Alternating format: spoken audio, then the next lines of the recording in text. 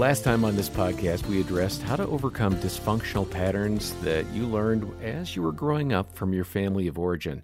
Now, today we're going to follow up and offer a healthy approach for your parenting here and now. Even if you're a bit discouraged, I know you're going to find some hope today.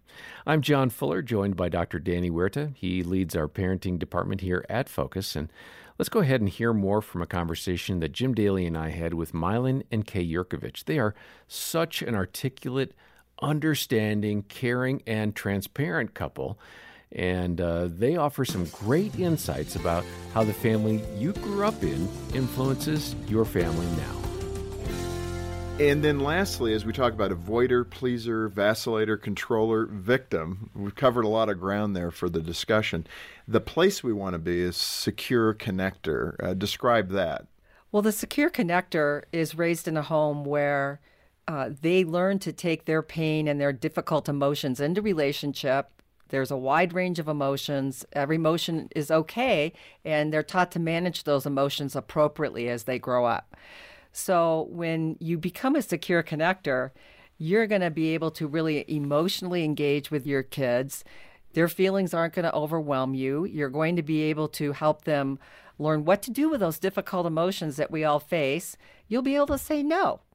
It's not going to be a feeling of like, well, I can't say no or my kids won't like me. So a secure parent brings a lot into the relationship. They're coming from a place of strength as a parent. And they're taking the skills that they've learned into their parenting. You know, the Bible says a pupil can't really rise above the teacher. And so what we had to do was we had to change ourselves as parents. Instead of changing our kids, we really had to look at ourselves and say, where are we lacking this secure connection, these traits? Where do we need to grow up to be better parents? Well, and what you're saying very clearly is it starts with the parents. Absolutely. I mean, don't blame it on your children. If you're Right. seeing behavior issues there, you can Look at probably yourself look at first. yourself and your parenting style, and you'll probably find some answers there. Absolutely. Even though, rightfully, I mean, kids, like all of us, were born with independence at some point, but that's manageable. Right. Is that what you're saying? That is what I'm saying. Okay. Let me give you an example. Maybe you can determine for me. This literally just happened this morning. So I go to the pantry. I find 4 empty boxes in the pantry, right? A cereal box, a Triscuit box, a protein bar box, and I took them out and I kind of put them down on the floor.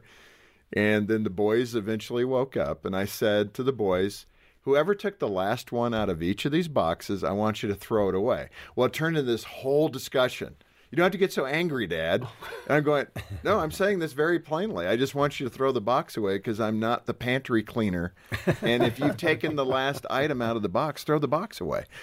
And I mean, it lit this whole discussion about, and I'm finally saying, guys, it's not about how I'm asking you to get it done. I'm telling you, you're not doing your fair share if you're taking the last item out of the box and leaving it in the pantry. Nope, there you go. You're getting angry again.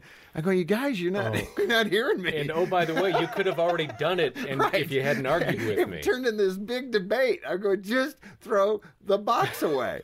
And Troy particularly was just he really wanted to go with me on this and fight me on it. How old But is Troy? he's 13. Oh, well, see, Yeah, there I we thought go. I was going to guess. I think you got some teenagers in your house. But what's happening in that dynamic? Why aren't they getting it? Weren't they listening to you? Yeah. Why don't What's happening teenagers there? just listen to us? Yeah. Teenagers don't listen because they are on the cusp of coming from childhood into adulthood, and their brains are undergoing this massive transformation where they are actually pruning circuitry in their brain and laying down new pathways, which makes them very squirrely. It's like construction projects on the freeway. So they're challenging to work with. What I challenge parents to do, and what we encourage all parents to do when we get into the teenage years, is lessen the amount of rules in the house and work it down to 3 things, which your illustration clearly brings up. Number 1, I want my teenagers to know what respect is. I want them to know what it means to be responsible. And I want them to know what it means to be productive. Now, the empty boxes have to do with all of those. You see, I'm not respecting the household, you see, and I'm not being respectful to the rest of the people in the house. I'm not being responsible if I ate this last one to throw it away and maybe put it on the Costco list, and I'm not being productive to figure out how to make this home work. These are the three things I want teenagers to get to know and then personally absorb as values rather than having tons of rules, so they get the larger concepts. This is some great insight from Milan and Kay Yurkovich, Danny, and I'd like to ask a little bit about something they were talking about. If you're a secure connector, how do you stay that way? How do you find consistency in your own parenting role? It's a great goal. Security, being a securely attached person is basically what they're getting at. Connector. Really, it begins with not parking in the victim spot, right? Just not parking there. You may pass by and go, in this moment I felt that way, but it's not parking there and being able to see your past as part of who you are. This is the pain and all is your story, and you're going to see it through a lens of grace, forgiveness, understanding. I've seen some people go to secure connection by being able to see another person as a separate person, not intentionally trying to harm them, but in their brokenness, things spilled out and they were part of my story. And I love them, forgive them, and they've moved past that, and they're looking at the present moment rather than getting stuck in the past and parked in that victim spot and missing everything else. And so it's really about being able to embrace the life they have through that lens of grace and forgiveness and desiring to love and connect with other people. And it's hard to stay in there all the time because in reality, we're hurt by other people, we're betrayed by people. And the secure connection means I'm going to be securely connected to people even when you can hurt me. And knowing that people may hurt you, but rarely is it an intentional hurt. And in that process, if somebody intentionally hurts you, you can put the boundaries. You're empowered to put boundaries there and not have to try to connect with them. And you don't have to receive their love. You can give love, but you're not thirsty for that person's love. You're not craving it. Right. And you can go and attach with others, being able to give of that love, not needing the love from people. Yeah.